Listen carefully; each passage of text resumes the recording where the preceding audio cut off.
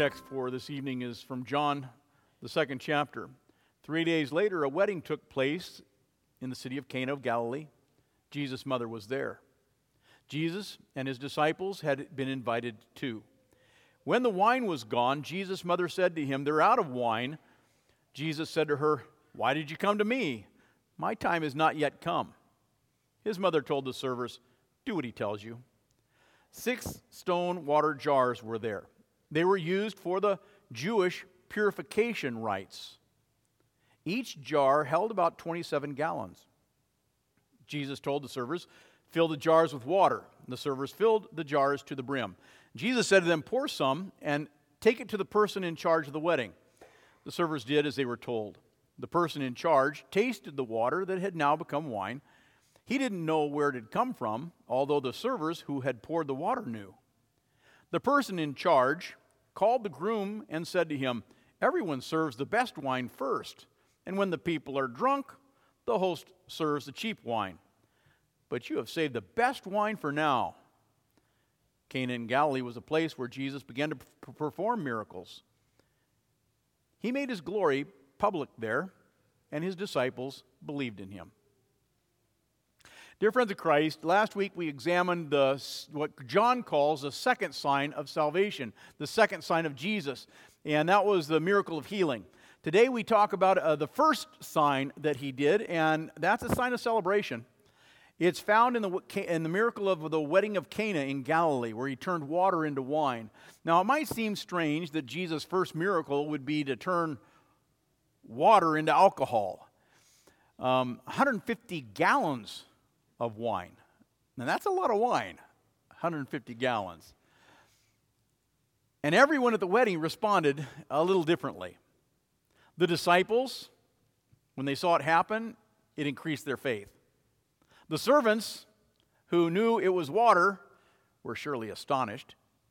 And of course, the master of the house said, "Everyone serves the good wine first, and you've chosen to serve the best wine last." John tells us that these water jars that they used were for ceremonial washing. Now, we don't understand what ceremonial washing is, but back in the days, it was a major thing in the life of the Jew. They were constantly cleaning because they had to wash. And the word there, wash, is baptize. So they had to baptize themselves. They had to baptize their hands. They had to wash because they lived in Galilee, and there were a lot of Jews. And the law was that if you touched an unbeliever, by the way, they're Gentiles, and if you touched a Gentile, an unbeliever, you then became unclean. Gentile means dog. So if you touched a human dog, you were unclean. And you had to wash.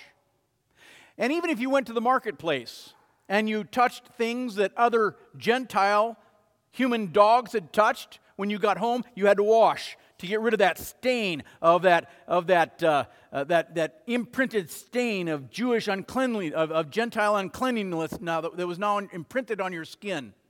And you had to wash it away. And so, at a wedding, there are many people. And weddings back then usually lasted for about a week. And so you'd need a lot of water for all the times that they would touch something that they thought possibly would have been touched by a Gentile. And so Jesus uses these 6 jars of water, and he turns them into wine. These are man-made rules, these ceremonial washings. Not only did you have to wash the Gentile stain off of your skin, you also had to wash just in case the Gentiles had touched your cups, or your table, or your chairs, or your plates, or your bowls. And so they were constantly washing the dirt and the disgusting nature of unbelievers out of their lives. Now, these rules were all man-made. You won't find any of these rules written in the Bible. Jesus didn't like them. And so he takes the ceremonial water, he uses it all up, so there's no ceremonial water left, and he turns it into wine.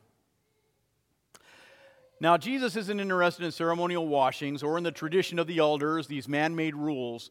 Jesus came so that people would celebrate. He wanted people to celebrate life. I have come, Jesus said, that they may have life and that the people would have life to the full. That's what he said in John 10:10. And to those who disagreed with Jesus' celebratory way of life, they grumbled and they complained. Jesus responded to their complaints. John the Baptizer, well, he came neither eating nor drinking. And they said about John the Baptizer, he's a demon. Well, the Son of Man comes eating and drinking. And they say he's a glutton and he's a drunkard, a friend of tax collectors and sinners. And Jesus didn't care because he came to celebrate life. Now, it might seem strange to you that this first miracle is the turning of water into wine that everybody's going to drink. Why would Jesus make wine? Well, first I want you to think about, he didn't even know the couple being married. His mom knew the bride and the groom, and he did it at his mother's request. But why did he turn the water to wine? I want to I want you to think about once-in-a-lifetime events, though. You know, these events that happen only once in our life, where we get married, we're born, we're confirmed, we graduate, we have a baby. These are type of things that only happen once, and these events are worth celebrating. These are life events. Now, think about those times, and as we come to Lent, then you say, well, why are we celebrating in the season of Lent? Seems odd during a season of repentance, during a season of introspection, during a season where Jesus is journeying to the cross, that we would now take time and we would say, let's celebrate. Let's think about the celebrations of life. Well,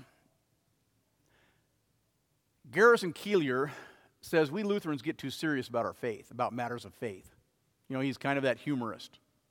And he says we Lutherans live as if it's the season of Lent all year long. And maybe that's true. And yet we Lutherans talk about celebrating Holy Communion. That's what we call it, the celebration of the Lord's Supper. Well, what kind of celebration is it? If a stranger were to walk in while we're celebrating the Lord's Supper, would he recognize it as a celebration? Well, probably not. Maybe he would. But the Lord's Supper is a celebration. It's a celebration of forgiven sin. It's a celebration of life. It's a celebration of unity. We are one in Christ's body. Not only do you and I become one in Christ, and we celebrate that, but every Christian who has ever lived, every believer in the Old Testament and New, is now bound together in that meal. Those saints, living and dead, are bound together in the body and the blood of Jesus Christ. And it's a celebration of life with all the saints. A celebration of the Lord's Supper. And as the disciples' faith was strengthened when they saw Jesus turn the water into wine, our faith is strengthened when we come and Jesus turns the bread, the unleavened bread, and he turns the wine into his body and blood. And then our faith is strengthened, and we see that happen, and we say, body and blood, given and shed for me. And our faith is strengthened, and we celebrate that life, that miracle of life. And the Lord's Supper is a foretaste of the feast to come. It's a foretaste, just a taste of the greater feast that's coming. It's a foretaste of the celebration we're all going to have. When Jesus Christ comes again, all the dead in Christ will rise from their graves and will meet the Lord in the air. All the unbelievers will rise from their graves, and God will send them to their eternal perdition.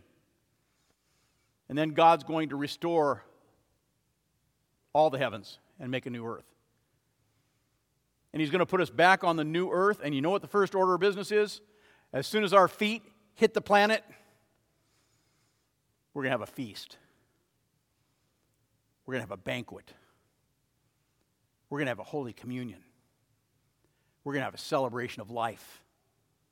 It's a one in a lifetime celebration event. There's going to be wine. There's going to be laughing. And there's going to be celebration.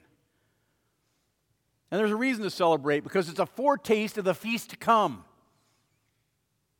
And so the sign of Jesus' celebration, the sign of Christ's salvation, is celebration, even in the face of the cross, even in the face of persecution, even in the face of sickness and death. We don't need ceremonial washings, and we don't need ceremonial rules of how to wash our plates and our tables and our chairs. We don't need these ceremonial laws to wash us clean. No, we have the waters of baptism that washes us and prepares us. Heaven is ours because of what Jesus has done, and it's called eternal life. And we celebrate it. We celebrate it today.